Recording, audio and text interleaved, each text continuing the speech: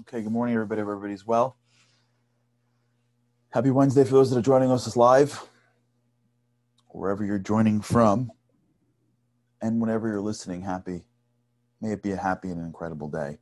We've been talking a lot about this concept, or at least I don't know if we're talking a lot, but we started talking about this concept of alacrity. What we're doing now is delving into different traits, trying to understand them together, trying to get better at them together, in hopes that by recognizing these individual pieces within ourselves and working on them specifically, we can build a greater mosaic that will allow our inner light to shine through. That is the difference, by the way, between good, great, and expertise, is the ability to break down things into its smallest forms.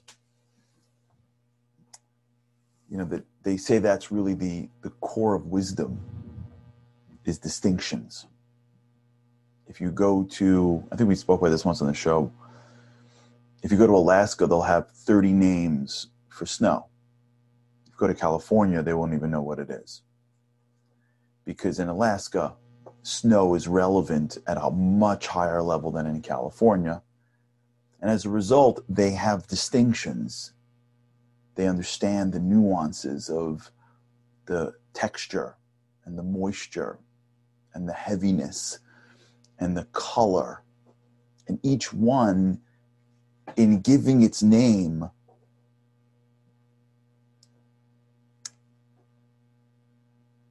leads to a whole world. We have this, there's a concept in Judaism of the words for happiness. When a couple gets engaged, or gets married, they say, there's a song that they sing which says like Gila, Rina, Ditza, Chedva, Ava. There's all these words that really mean very similar things. And what it's really doing is cluing us into something that we care about a lot. The Jewish people are very focused on levels of empowerment. And so there's multiple names. We got to figure out what each one means.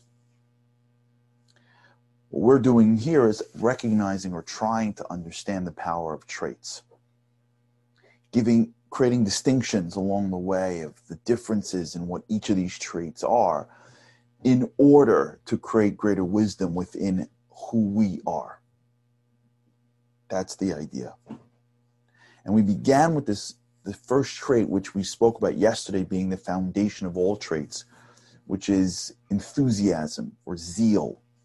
In Hebrew, the word is zirizut, or zerizus. And we spoke yesterday about this idea that we each come from 4 different elements, and they compete against each other.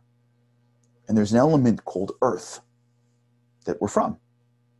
Man could have been, in the biblical story of God creating man, the story could have been, the process could have been that an angel falls from heaven and then on the way down sort of congeals into man.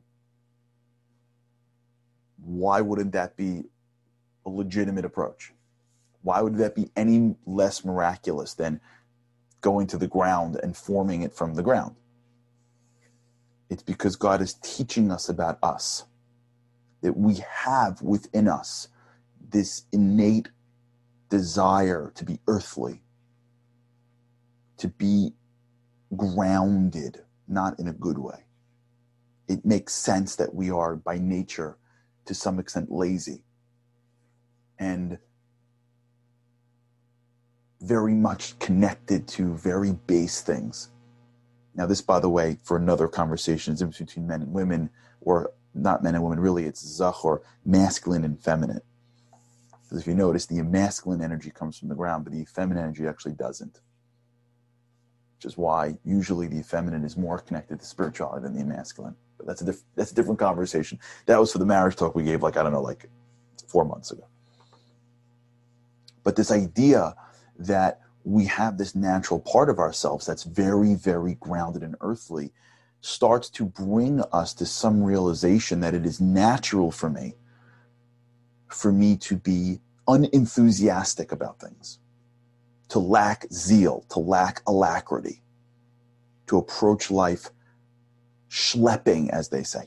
You ever see people, I'm sure we're like this too, like schlepping, like you're just carrying yourself around. At least now we can we go to the hit of coffee as the need before we can be human beings, which is okay. Like it's a crutch, as we said it. I've got the might as well l'chaim. It's just a crutch. We don't really need coffee. We just say we do, and okay, it's better. It's better. People walk around in the morning. It's like it's like as if they just came out of Siberia. You know what I'm saying? Like you see them on the train or at work or just walking around, and it's like I'm like, did you just come out of didn't you just sleep for 6 to 8 hours in your bed in warmth? Really? You know what I'm saying? Really? But we're all like this. We're all like this. We die if we can't get to Sunday. Oh my gosh. We're all like this. All of us. Let's just have fun calling out.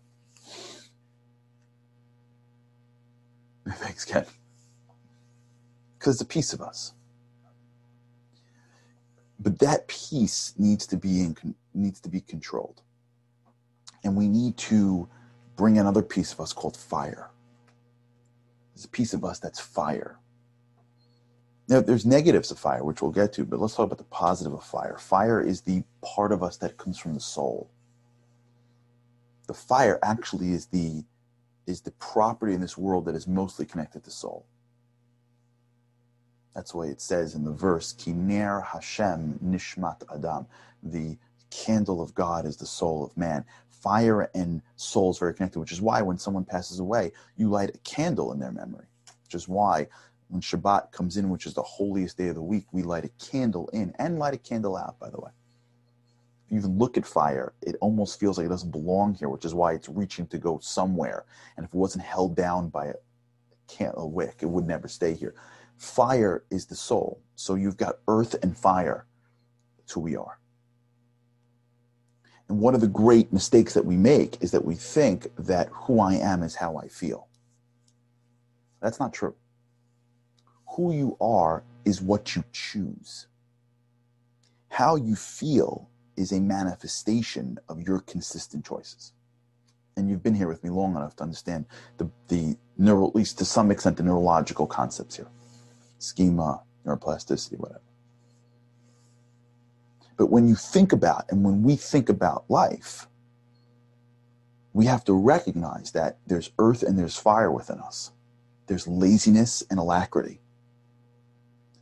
And those two options are choices. The earth is going to feel easier. The earth is going to allow us to fall in better.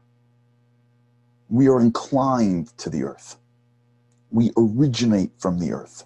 The fire was put in afterwards. So it is normal for human beings to be naturally unenthusiastic about things, to be naturally lazy about things, to be naturally uninterested in being uncomfortable about things.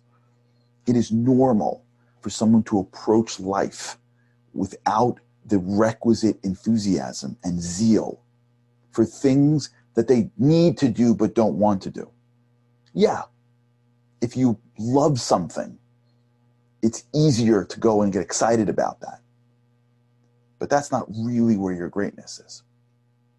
Your greatness really is, even in the things you love to do, the areas that are going to make you better. Usually the greatness in life doesn't come when you wake up in the morning and feel it. Usually it's when you choose it. And the game we're talking about here isn't like a nice idea. This is existential. Fire or earth? Who dominates? Soul or body? Who dominates? On a deeper level, it's really the animal versus the spiritual. Who dominates? Who dominates our lives? Who's going to be in charge today? Who's going to win? Wake up in the morning, who's going to win? Snooze, snooze, snooze, snooze, snooze. Or you're up. And by the way, even if it's painful, and even if you ever got to fight out of that bed, Because when you're laying down, you're in earth mode. That's why when you go to bed, you're like, I'll get up at 4 o'clock. I'll run a marathon. I'll do my taxes. I'll write a book, and I'll shower, go to the gym, and I'll be at work. Yeah, then the alarm goes off. You're like, nah, forget that. Why? Because when we were laying down, that position of laying down, that was the original creative position. That's the ultimate earth position, is laying down. And as soon as you're in that zone, the earth inside you just takes over. Just totally takes over. If you stood up, you would be less tired than if you lay down. Now, I'm sure there's biological reasons for this, but I want to get to the spiritual reason for this. But when you choose, when that alarm goes off, when you choose, I'm fighting with fire today, you jump out, you're different. You may not jump up and go hip, hip, hooray. You may just drag out. Fine, but you're out. When you come to your first challenge and when you come to your first responsibility, when you show up in your life, you show up bringing your fire. That's the game. But we have to now take back what we think is who we are and recognize that we are choosing the parts of who we are to lead with. Anyone who plays sports, you can play with your left or you can play with your right. You're not left or right. You have to choose which direction you're going to go in. You can choose what to say. You can choose whether to walk. You can make choices. I am not how I feel. I am what I choose. And one of the most important aspects of enthusiasm or zeal is that zeal is not the result of something. It is the choice of something. If I have to be enthusiastic only when somebody else pumps me up, or when life lines up for me, or when I'm feeling it, that's not me choosing. That's the gift. Inspiration's a gift. Something working out for you is a gift. Your efforts translating to results is a gift. Someone saying the right thing to you is a gift. Feeling good physically is a gift. Speak to someone who wasn't. Physical health is a gift. Yes, you can do things for health. It's still a gift. It's a blessing. Living in an environment that is secure is a gift. The factors that make us feel good are gifts. The choices that we make when it's balanced or when the earth is winning and we don't feel good, that's us. That's why enthusiasm is a trait, because it's a choice. And traits are always ultimate choices, because traits are always things you have inside you in which you are choosing to either strengthen or weaken. They're muscles. They're really potential. Yeah. They're potential. And as a result, you get to choose every day as to what to work on. You can see, individual one that walks around and is filled with incredible muscles, and individual two that is total flab. And it's not that individual two has less potential. It's the choices that each of them have made. It's not that individual two was born not being able to climb a flight of stairs. It's that it's the choices. Now, of course, some people have more propensities and fine. But traits are muscles. And we make choices every day.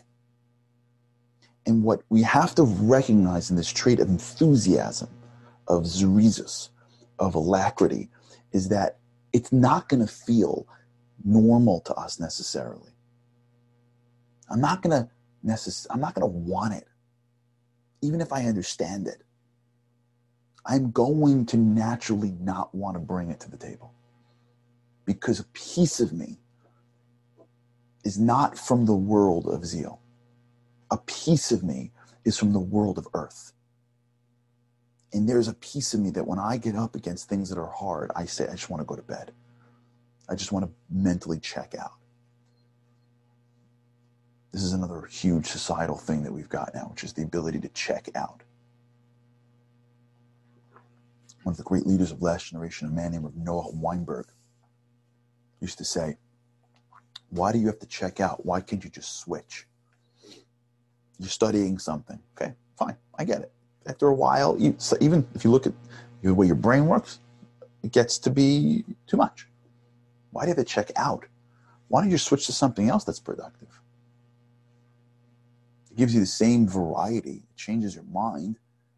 So if I'm in work for 5 hours and after an hour I'm burnt out from the memo I have to write, why do I got to check out? Why can't I just do something else productive? And then do something else? Why can't I switch to different tasks? Each of which will use different parts of my mind and body, but I'll stay in the world of productive the entire day. Why do I got to beg out? It's conditioning. It's because the earth took over. And it's because people have make a lot of money by entertaining us. And so they tell us, no. You need 7 hours of Netflix now. You got to chill out. If you don't chill out, you need 3 months off. I mean, you're only 18. I mean, can you imagine if you had to use your brain for 12 months a year? What would happen to you? I mean, you're 18. You're an old man. Can you imagine using your brain for, really? That's impossible. No, you need to take 3 months off and don't think of anything. Isn't that what happens when you're young? Why would society push you to work every day of your life? Only thing that can happen is that you can train yourself to be more productive. That would be how would that work? Why would you read a book on a train when you can just watch a movie? Why would you work at 10 o'clock at night on something that's your project, that's your passion, when you can just, scroll? This isn't real. This is just earth stuff, making us mediocre. That's not who we are. It's not how we're built. We're built to be great. You don't become great unless you bring the fire. There's a concept out there. There's a line. 80% of life is showing up. It's not true. 80% of life is showing up enthusiastically, not just showing up. Choosing to bring the fire, specifically when you don't want to. And I don't mean jumping around. When I spoke about the professor yesterday, if that professor is enthusiastic about his lesson, I don't care if he speaks in a very intellectual way. Great. He's enthusiastic. And his enthusiasm may be very different than my or your enthusiasm. It doesn't matter how the enthusiasm manifests. But it matters how he shows up. And showing up is a choice. It's a choice that we make every single day. We decide how to show up. And when we decide how to show up, even if we feel like earth with fire, we start changing. I want to read you a quote before we end today. It's from one of the greatest Jewish books in history. The book is called the Tanya, written by a rabbi named Rabbi Shneir Zalman of Liadi. He's known as the Baal HaTanya. Can I tell you a secret? One of the greatest parts of our people are Chabad. I'm sure you know them. They're in every corner of the world. They're superstars. I'm going to tell you a secret. You know why they're superstars? I'm going to share you in on a secret. How do they go to Uzbekistan and after 3 years have a thrive? You know what I'm talking about? How do you end up how are there 12-year-olds shaking lulos with strangers in Washington Square Park? Where do they get this from?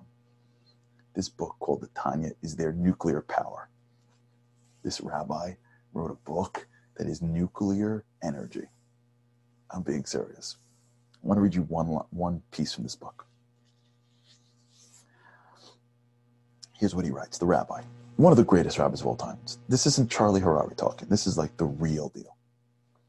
This is what he says. I'll end with this. I'll read the English version. When attempting to be victorious over a physical opponent, such as in the case of two individuals who are wrestling with each other, each one striving to fell the other, one who is lazy and sluggish will easily be defeated and will fall, even if that individual is stronger than the other. It is exactly so in the struggle against one's negative impulses.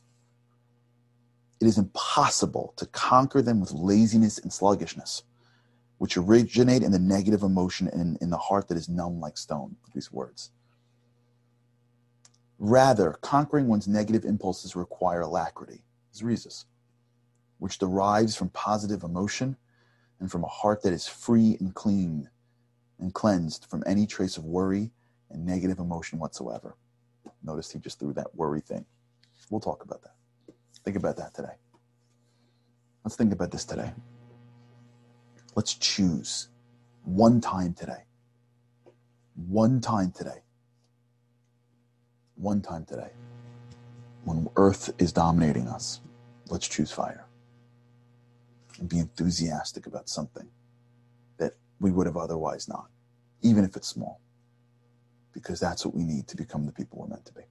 All right, looking forward to tomorrow. We'll continue this. Have an incredible, incredible day. Bring the fire today. Looking for God's help. Can't wait to see you again tomorrow.